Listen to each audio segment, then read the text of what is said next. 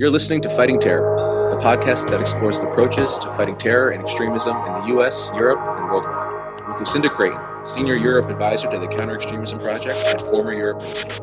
This podcast is brought to you by the Counter-Extremism Project, a research and advocacy group that combats the activities of terrorist and extremist groups globally.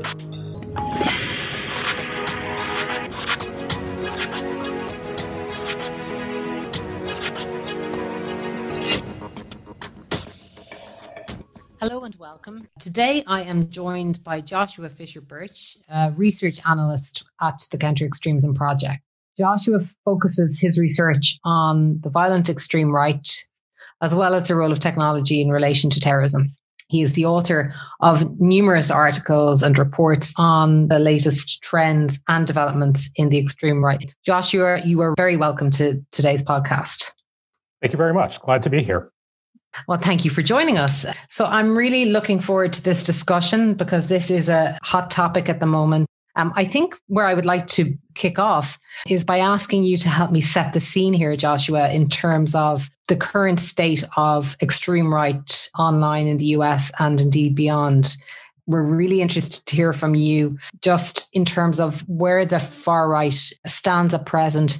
I think to many of us, it seems as though the far right is on the front foot, appears to be growing in strength online and in reality as well. And it seems to be quite agile in terms of how it has adapted to particularly the online world, social media platforms, etc. So, Joshua, through your work within CEP, you're obviously following all of these trends in a lot of detail. Maybe you could share with us your observations on the evolution and the rise of the far right in the online ecosystem. Yeah, absolutely.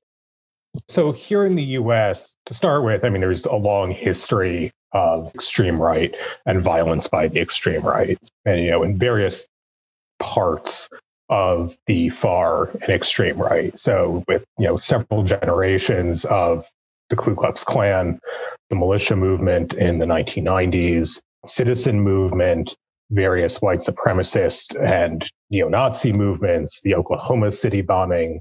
In 2009, there was an increased number of white supremacist and hate groups in the United States during the election of Barack Obama as sort of a reaction to that. And then in the last 4 years here in the US, there has been a rise in the number of right-wing extremist groups for a variety of different reasons. And really, when it comes to the online space, the internet has been extremely important for the extreme right for the purposes of communication, fundraising, and recruiting, and really additionally for networking.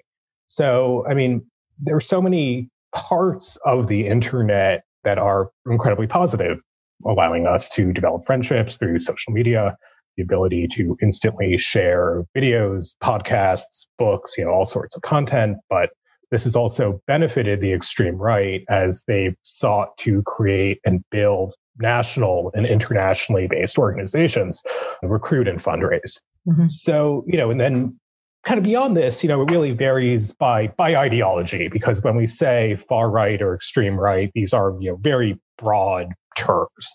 And then there are sort of these differences in the way that these different groups use the internet and their approach to it. And part of this has to do with what they're allowed to get away with on different platforms. So certainly, if a large social media company cracks down, it's going to cause people to go somewhere else in order to continue their activities. So really, the last few years, there's been this, on one hand, there's been growth of neo-Nazi accelerationism. And this has been crucial with this have been forums such as Iron March and Fascist Forge. People have spread ideological texts and used these forums to recruit. And they've also kind of become these, almost like these crucibles for people who go to these sites, who kind of interact with this online subculture. Comparatively, for other groups and movements like QAnon, YouTube and Facebook have been incredibly important for their growth.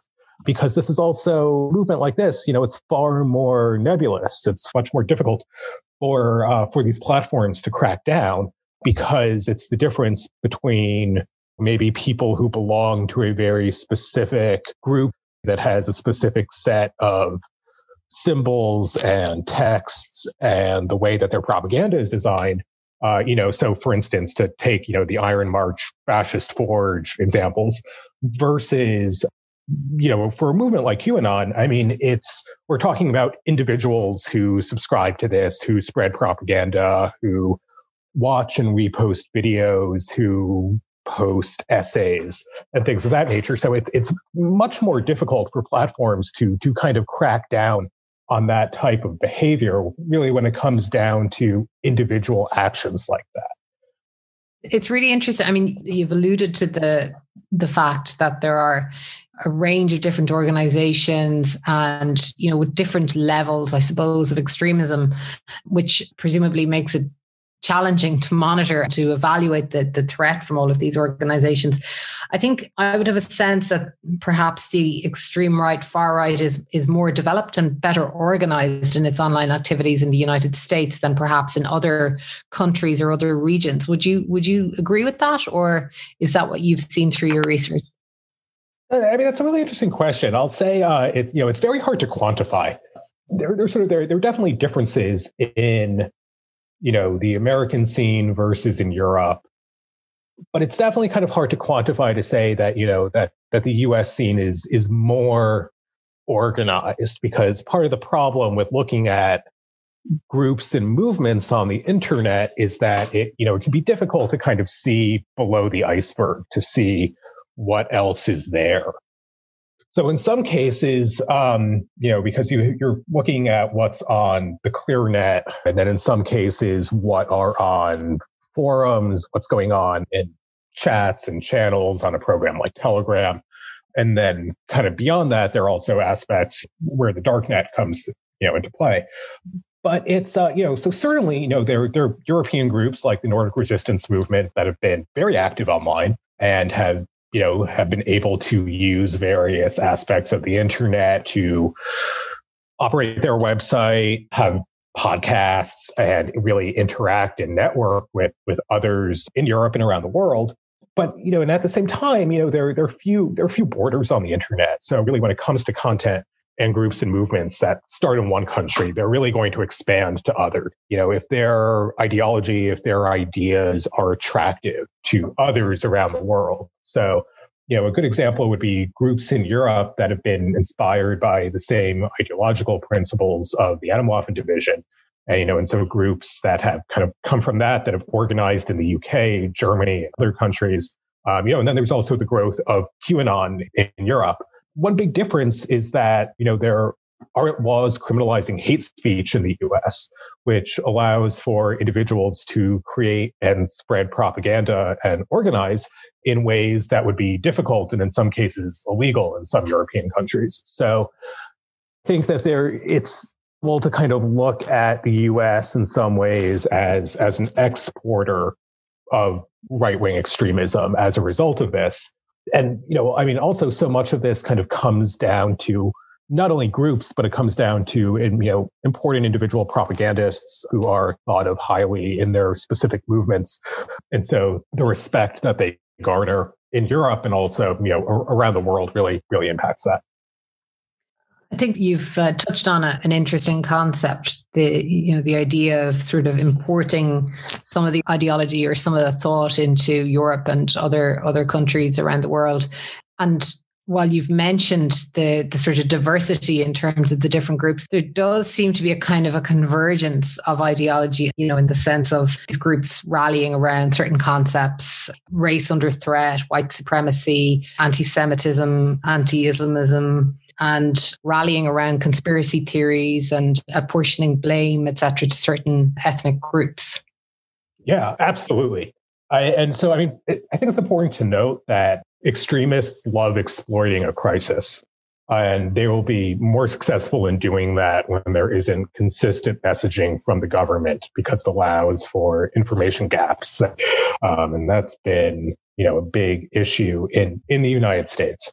In addition to that, it all kind of comes down to the way that different groups, individuals, and movements can utilize conspiracy theories, can create propaganda. In some cases, also can kind of try and exploit ideas that they might not necessarily believe in, but as a way to try and inflame the situation or kind of bring people over to their cause. So to give you an example, I believe it was mid-spring of 2020, there was propaganda put out by neo-Nazis specifically through Telegram, kind of talking about how they should latch on to the anti-5G movement.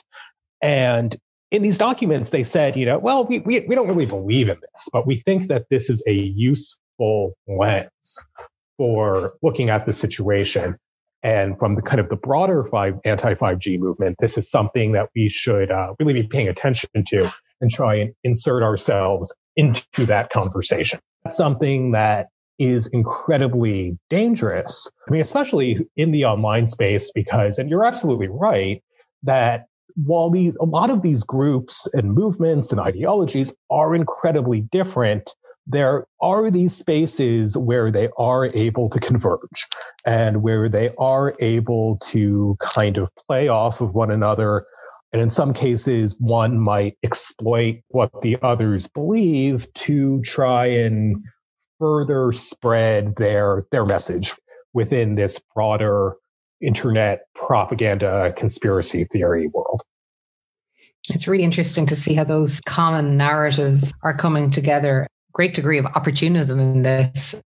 To look a little bit then at how the internet, through the various platforms, chat rooms, messaging channels, etc., facilitates all of this. I think this is the phenomenon which has grown exponentially, obviously, over the last several years, has been seized by all sorts of groups to propagate their own messages, but is also continually evolving and changing. So I know you spent a lot of time really examining this and scrutinizing it. How do these different platforms play their part then in allowing these organizations to recruit and to network and spread their message? Sure. And that is an incredibly important question. So whether we're talking about individual propagandists or groups or kind of even these broader movements, they're all looking for places where people congregate online, where they can go to spread this message, where they can go to get people to read their books, their essays, to watch propaganda videos, or in some cases where they can troll others and sort of try and bring people over to, not the people they're trolling, obviously, but, people who might be watching, to try and bring people over to their point of view. So various online platforms, have really played a huge role in this. I mean, whether it's, Facebook or Twitter or, in some cases, Instagram. I mean, so it's part of this is, kind of what it comes down to is that not all, but many groups are looking for places where they have this captive audience and where they can reach the largest number of people, but then becomes incumbent on these platforms to find out which groups are violating their terms of service, how to remove them from the platform. And then once that happens, it sort of begins this whole process again. So, a good example would be several years ago when members of various neo-Nazi and white supremacist ideologies and the alt-right were, many of them were kicked off of Twitter. So they went to, Telegram, which is also, a massive platform. They recently reached 500 million subscribers. Kind of comes into the first platforms and then the secondary platforms. And then beyond that, it's really all about staying online, continuing to spread propaganda to their community. Also, a lot of these propagandists and, these groups have to keep putting out propaganda and have to keep trying to spark conversations in order to stay relevant. If they, are having trouble staying online, if, for instance, they only have a website that does not get many views per month, they're really going to try to reach out kind of as a way of survival and as a way of continuing to stay relevant. So they're all of these different aspects around kind of the struggle of these groups to remain online, to remain relevant, to go places online when they are removed from one platform. And examples of this, you have, so as I mentioned, with neo-Nazis, white supremacists, and other parts of the alt-right that were removed from Twitter and went to Telegram. More recently, kind of with the events around January 6th, adherents of the QAnon conspiracy who were, deplatformed in some cases from Twitter, who then went to Telegram or some other platforms, that kind of leads to this new infrastructure then on that platform for them to congregate, to spread propaganda, to share information with one another. And then that also creates opportunities for people from other groups to spread their propaganda to those other communities as well, or in some cases to try and provoke them to committing, whether it's acts of violence or to try and get them to leave their specific conspiracy, or extreme right community to join a different one. And I think it's worth mentioning, not all of this is genuine. That in many cases, so to give you to go back to the QAnon example, there were several different neo-Nazi and white supremacist groups that even 6 months to a year ago didn't want to have anything to do with QAnon adherents. They said that we are anti-system. People who believe in QAnon are pro-system. They believe in a twisted sense of the US government. They believe in it's frequently seen as being insufficiently anti-Semitic. And so while these neo-Nazi groups previously wanted to have very little to do with them, when there's this kind of platform upheaval, when QAnon adherents have moved to Telegram, in some cases, neo-Nazis have seen this as an opportunity, and not in a way to say we believe that we will convince them that what we believe in is true and correct, but this idea of, well, maybe we can appeal to them on some level, and maybe we can start the process of getting them to adopt parts of our way of thinking in some cases, or in other cases with other neo-Nazis, the idea of this is a fragile community and we can provoke them. The idea that we don't care about them. We don't care about what they believe in, but we see that, we think that we can provoke them into taking some type of action, and we believe in destabilizing the system. And, this is a movement that we can use to destabilize that system.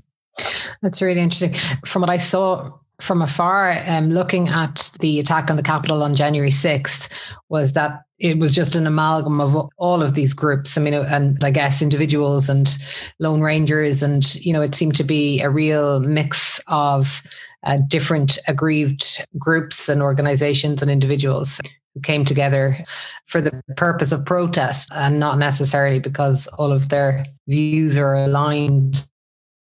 Yeah, absolutely. And, the Capitol insurrection on January 6th is, a great example of one of the worst case situations. But I think that is also kind of a good example of the threat that both the far and extreme right presents, in the sense that it's exactly as you said, there is this sort of large amalgamation of different groups and individuals and different ideologies present.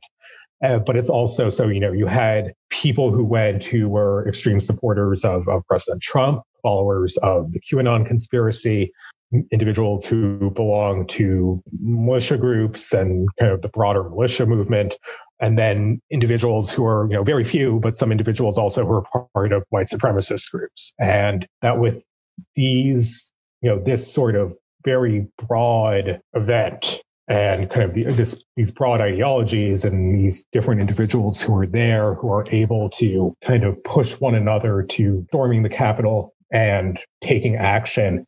And the way that all of these ideologies and groups together, they present a threat, especially as, the singular day, but also more broadly, to sort of see that the way that they play off of one another and that the way that they can come together in, a momentary alliance, even though they have very different views, but that there's real risk that comes with that. Yeah, absolutely. One thing that interests me, the profile of individual who's attracted to these groups, and even the fact that, different right-wing, far-right, extreme right organizations are sort of targeting some of the same people. I mean, through your research, have you found the sort of the perfect profile of somebody who's ripe for recruitment to these organizations or to these movements? Or is it a bit more diverse than we might think? Sure. I'd say that it's definitely more diverse than a lot of people think. That being said, it really depends on the specific group or movement. So, I can say that the things that I've been surprised by, for instance, in looking through online forums for accelerationist neo-Nazis, there have been far more people claiming to be from outside of the US or Europe than I would have thought. So seeing more people claiming to be from Brazil, for instance, that's something that I really wasn't expecting kind of going into that. But then kind of beyond that, especially kind of looking at conspiracy movements like QAnon, I mean, it is very difficult to kind of put down, the profile of someone who will follow that movement and consider themselves a hardcore supporter, because I mean there are people who have been in some cases have been lifelong conservatives. In some cases there are people who have been lifelong liberals, people from all parts of the economic spectrum, the political spectrum, differences in age, differences in education. So it is a lot more complicated in that regard. Kind of going and looking at some of these other groups as well. I mean, the militia movement is also, much more focused. I mean, if you look at, for instance, people involved with the militia movement who were part of the Capitol insurrection on January 6th, I mean, they tended to be a lot older than many people in neo-Nazi movements in the US or the Proud Boys, for instance.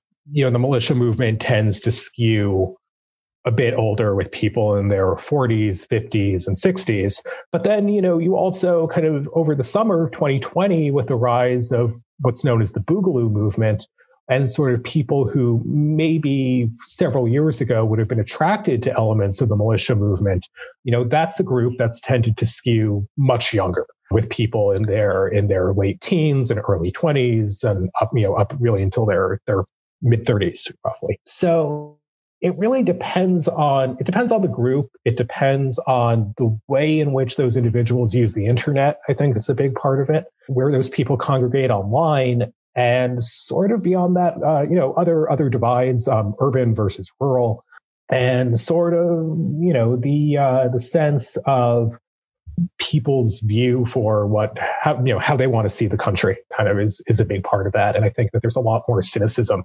amongst younger people in regards to the direction that they think that the US has been moving in and will continue to move in. Mm-hmm.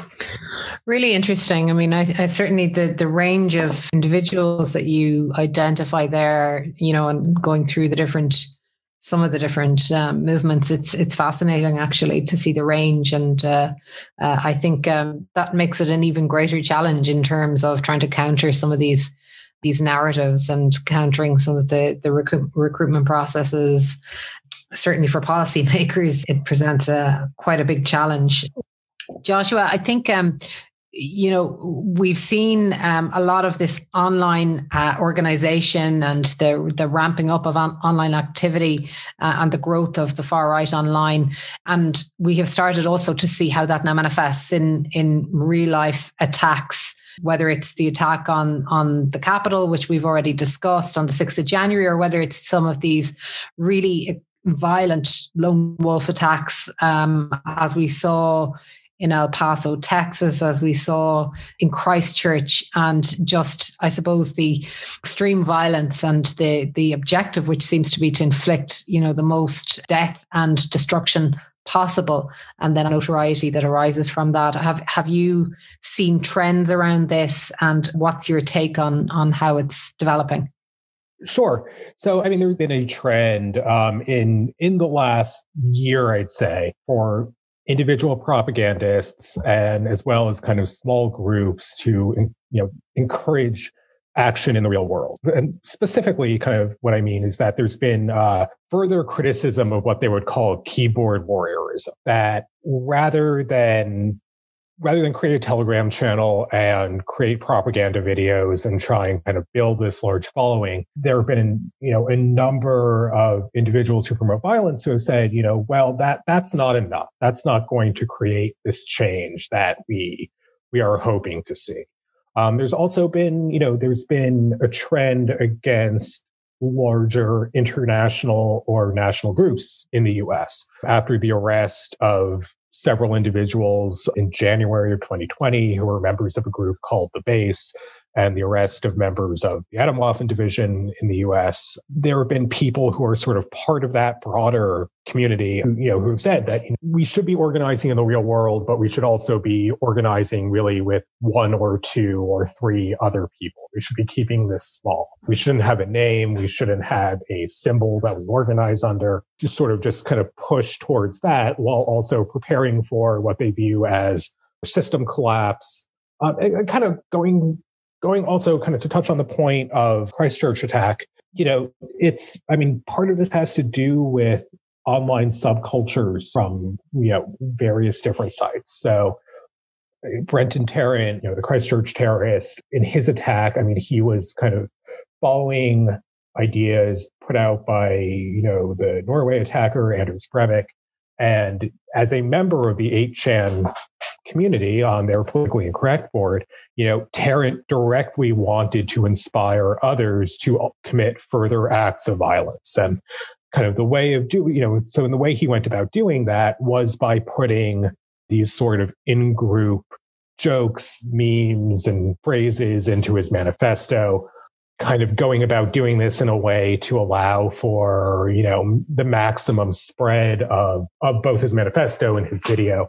And really kind of as a way of signaling to others and others in the same kind of online community that this is something that they should do. And it's something that others, with additional attacks in Poway, California and El Paso, Texas, where individuals who were part of the same board on 8chan, they were kind of following this model.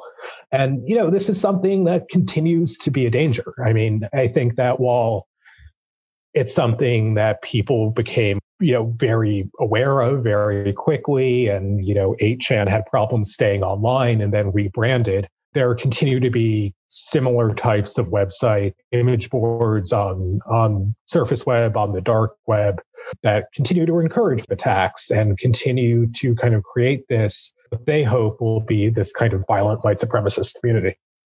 Yeah. And this is a threat which has long been eyed by not just smaller, more niche platforms and channels, but also obviously the biggest social media and tech platforms in the world.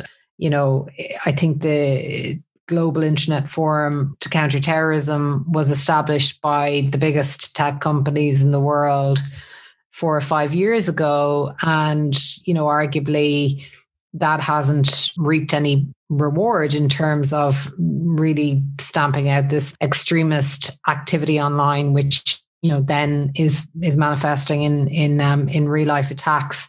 Christchurch being a good example of that, because the entire attack was live streamed. From your own research, you were able to demonstrate that video was available days, weeks, and months after it occurred on all of the main social media channels. So, I think sometimes policymakers try to suggest that it's a problem on some of the niche platforms or channels, but actually it's still very much a problem on the mainstream social media platforms, is it not? Yeah, it definitely, following the Christchurch terrorist attack, it did continue to be a problem on a lot of, the more mainstream platforms. I think that these problems are, incredibly complex, and that even for, a single event like the Christchurch terrorist attack, Facebook and others, they are going to have problems keeping this content off of their platform. Because I think part of this is that, extremists hoping to spread footage of the attack are going to do everything they can to try and evade, whether it's Facebook, whether it's someone else. They're going to try to evade their content moderators, whatever software they're using. I mean, it's the idea of, Facebook will build a 50-foot wall and someone will build a 51-foot ladder. So I think that part of the problem with this is that, extremists will look for ways to exploit whatever platform they are using. And eventually, they are going to find a way to get out in front and do something that platform is not prepared for. And you raised an interesting point kind of about, mainstream platforms, but then also smaller platforms here. And there is the issue of content being removed from Facebook, but continuing to exist, all over the internet, for instance, whether it's on Telegram, whether it's on, alternative social media platforms favored by right-wing extremists. And, that's also going to create problems for these mainstream social media platforms in the sense of content that will, links being posted, sort of the inability of keeping things just really, off their platform, because you can always link to it somewhere else. The idea that you can always have it on, cloud storage somewhere, and you can always kind of post that. So it will be this sort of continuing problem going forward. Yeah, I think there are so many challenges around removing this type of content and trying to control its dissemination online. We saw in the aftermath of the attack on the Capitol that obviously a number of high-profile leaders of some of these organizations, many of whom were physically present at the Capitol on January 6th, as well as the then President of the United States, had their accounts suspended or deleted by Twitter and other platforms. Do you see that as a positive? Do you think it's the right approach? Should these companies be making those calls themselves, or should there be clear criteria that's perhaps mandated by legislators or policymakers rather than the tech companies themselves? That's an incredibly complicated question. And I think that there are several different answers to that. I think that it's incredibly important that the tech companies create a robust terms of services and that they enforce those terms of services uniformly across the board. I also think that it would be helpful. There's certainly some companies have created oversight boards. I think that individuals should also have the right to challenge after they've been removed, whether or not that removal is justified. I'm not sure the way that should look. I'm not sure the extent to which maybe if someone posts the Christchurch attack video, I don't know if they should have the right to appeal that. But I do think that there has to be some sort of ombudsperson situation to conduct oversight. And there have been a number of smaller platforms that have created boards to kind of adjudicate strikes against individuals on their platforms. It's unclear how well that actually works. But I really think that kind of the best possible scenario will be tech companies setting their own terms of services and then following those terms of services. Now, the problem with that is when it comes down to that enforcement. And I think there are very few companies out there that will consistently enforce their terms on all different types of content all the time. Part of this is that it's also, the issue is that are they going to be doing this just as much next month as they are today, for instance, when far right extremism is maybe seen as less of an issue, or maybe that's 6 months, maybe that's a year. The issue is going to be, are they potentially willing to put up with the problems that arise from sort of this constant moderation? Yeah. And I guess there's a risk that, I suppose building on that point, that if you focus on one particular threat at this point in time, that you perhaps create opportunity for other types of extremist groups or terrorist groups to develop their networks online, below the radar while the focus is elsewhere. But that's really interesting. Just looking at, this is also a kind of a big question, and I don't expect you to have all the answers, but curious to hear your thoughts in terms of methods or potential responses or solutions to the growth of the far right online extremism. Are there methods or narratives or other policy responses that might help, not just focused on the removing content that is deemed to be extremist or harmful? Curious to hear your thoughts on some of those issues. Sure. The first thing I want to say is that, content removal is only going to go so far. Because this is a supply and demand problem. If people keep putting that content out there, you can only remove it so many times in so many different ways before they figure out how to get around that.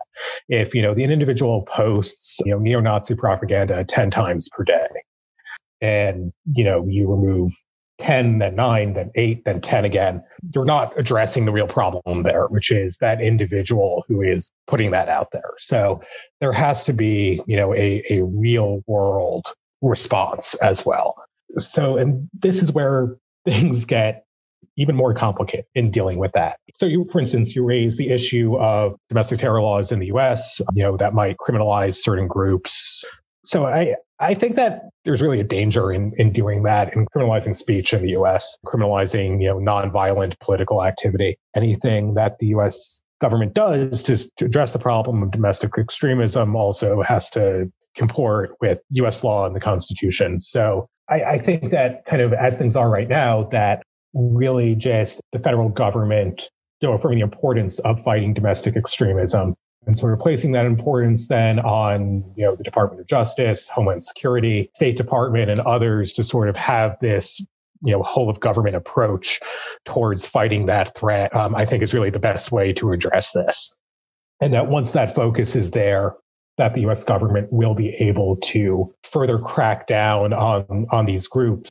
So, to use an example, members of two extremely troubling neo-Nazi organizations, the Base and Atomwaffen Division. Many of their members have been arrested in the last 2 years, after they have committed crimes. So the FBI says that they don't investigate ideology, they investigate crime. And as a result, both of these groups are really no longer exist to the same extent that they used to. And that was done without, domestic terrorism laws. I think beyond that, there are several other things that would be incredibly useful for dealing with this problem. One of this would be mandated hate crime reporting at the state, local, and tribal level for law enforcement agencies.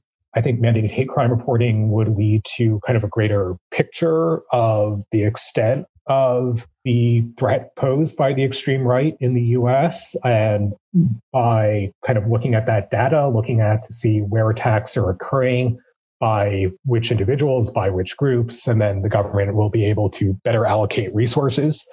Additionally, the Department of Homeland Security has the Targeted Violence and Terrorism Prevention Program, which gives grants to localities, so states and cities, and grants for kind of responding to extremism. So kind of helping communities kind of try and deal with this problem and create solutions, is incredibly important. And then beyond that, there also has to be some method of oversight, to ensure that these programs are functioning the way that they should, that individuals are working on these programs, that they are achieving results before kind of going beyond that. And then sort of, as a much more long-term solution, just sort of better media literacy, civics classes. These are things that would be incredibly useful in the United States for improving the quality of becoming involved in extremist groups and kind of getting involved in conspiracy theories as well. There's also kind of this question of what is the government's role in all of this as well.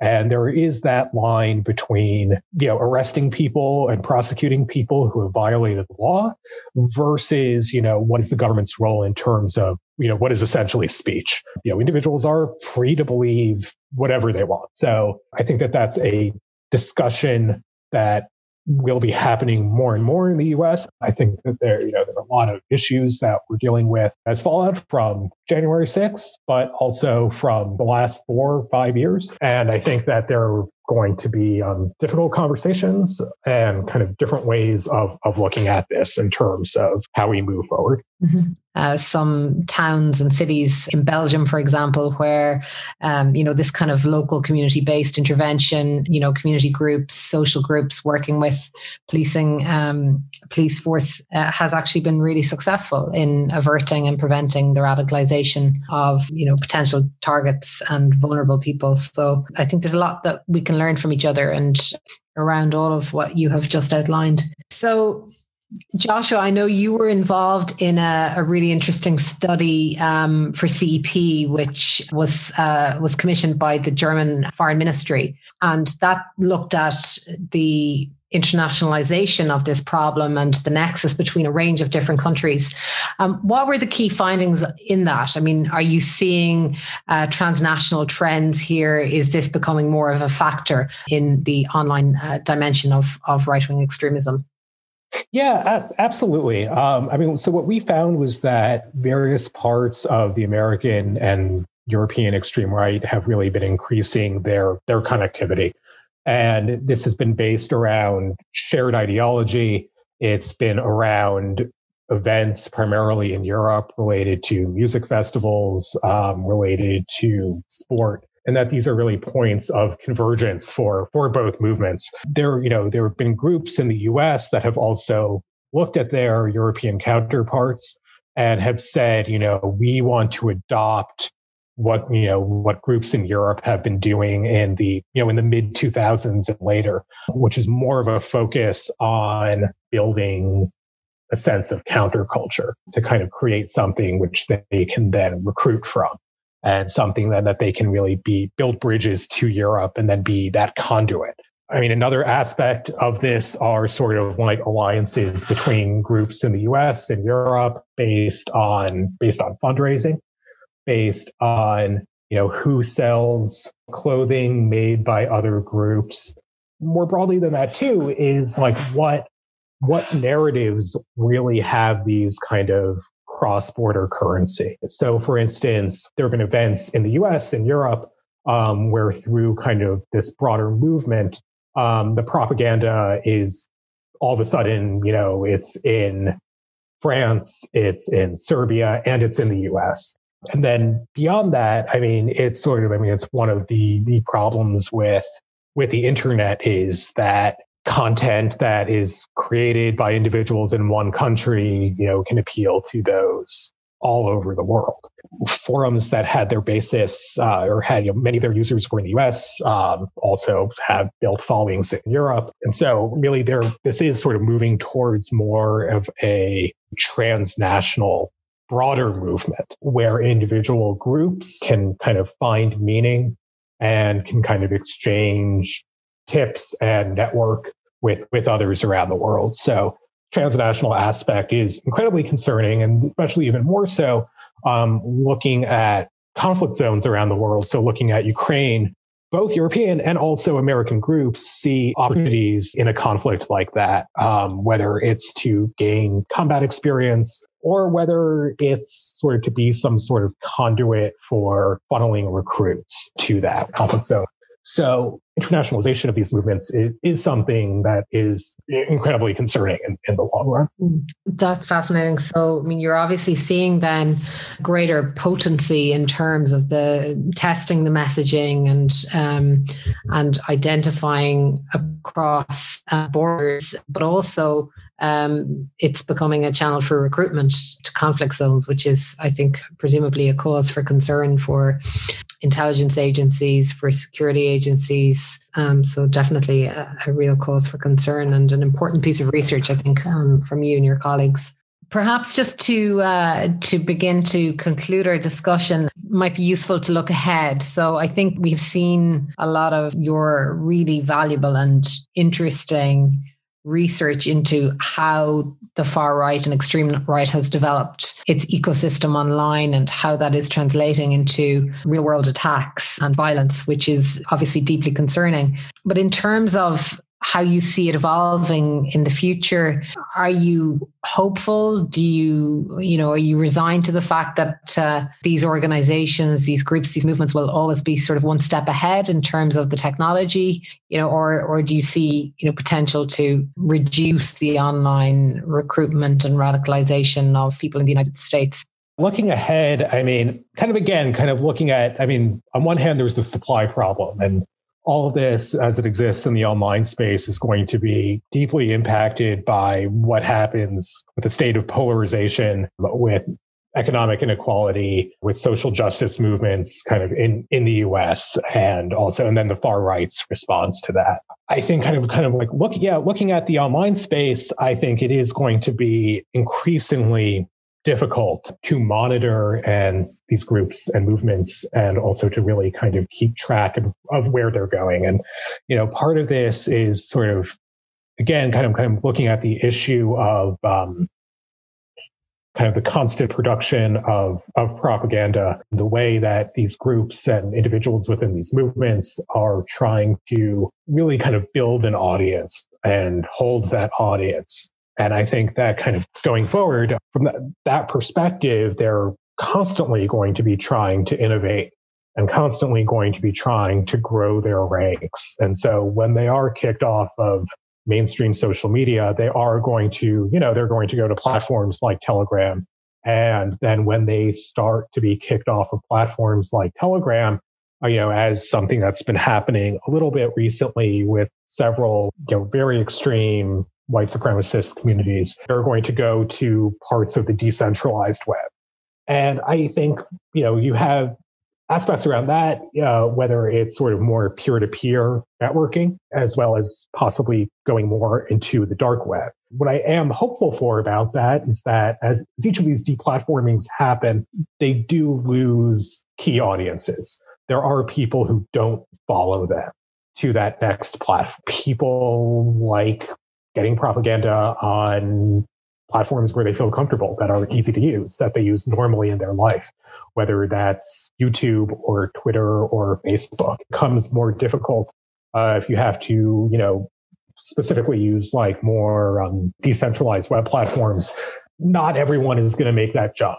And so, what's helpful about that is that then that decreases, the amount that's looking to be involved. On the other hand, it makes it a lot more difficult to sort of see what's really going on there. I think also is going to be, multi-tiered messaging from sort of conspiracy-based movements, from extremist groups, where it might be that they decide that they really do want to have a presence on Telegram. And so they're going to target their messaging on Telegram in a specific way, and then have that messaging be different on another platform. That is easier for them to exchange very damaging propaganda, to engage individuals in conversation, things like that. So I think that kind of going forward, kind of that online ecosystem, it will certainly look different. It's really kind of moving towards more encryption, moving towards decentralization, and really moving away from those larger sites. While at the same time, there again is the potential that they will try and kind of maintain a foothold in sort of the regular internet. That's very well articulated. Thank you. Just connected point, the role of artificial intelligence and deep fakes in the future of this type of propaganda. Do you see that already creeping into this sphere? Those are two technologies that I haven't really seen in my specific field. The potential from both is incredibly concerning. And I think that with the democratization of technology going, as time moves on, there are aspects of both of these that could eventually find their way into kind of like the broader right-wing extremist ecosystem.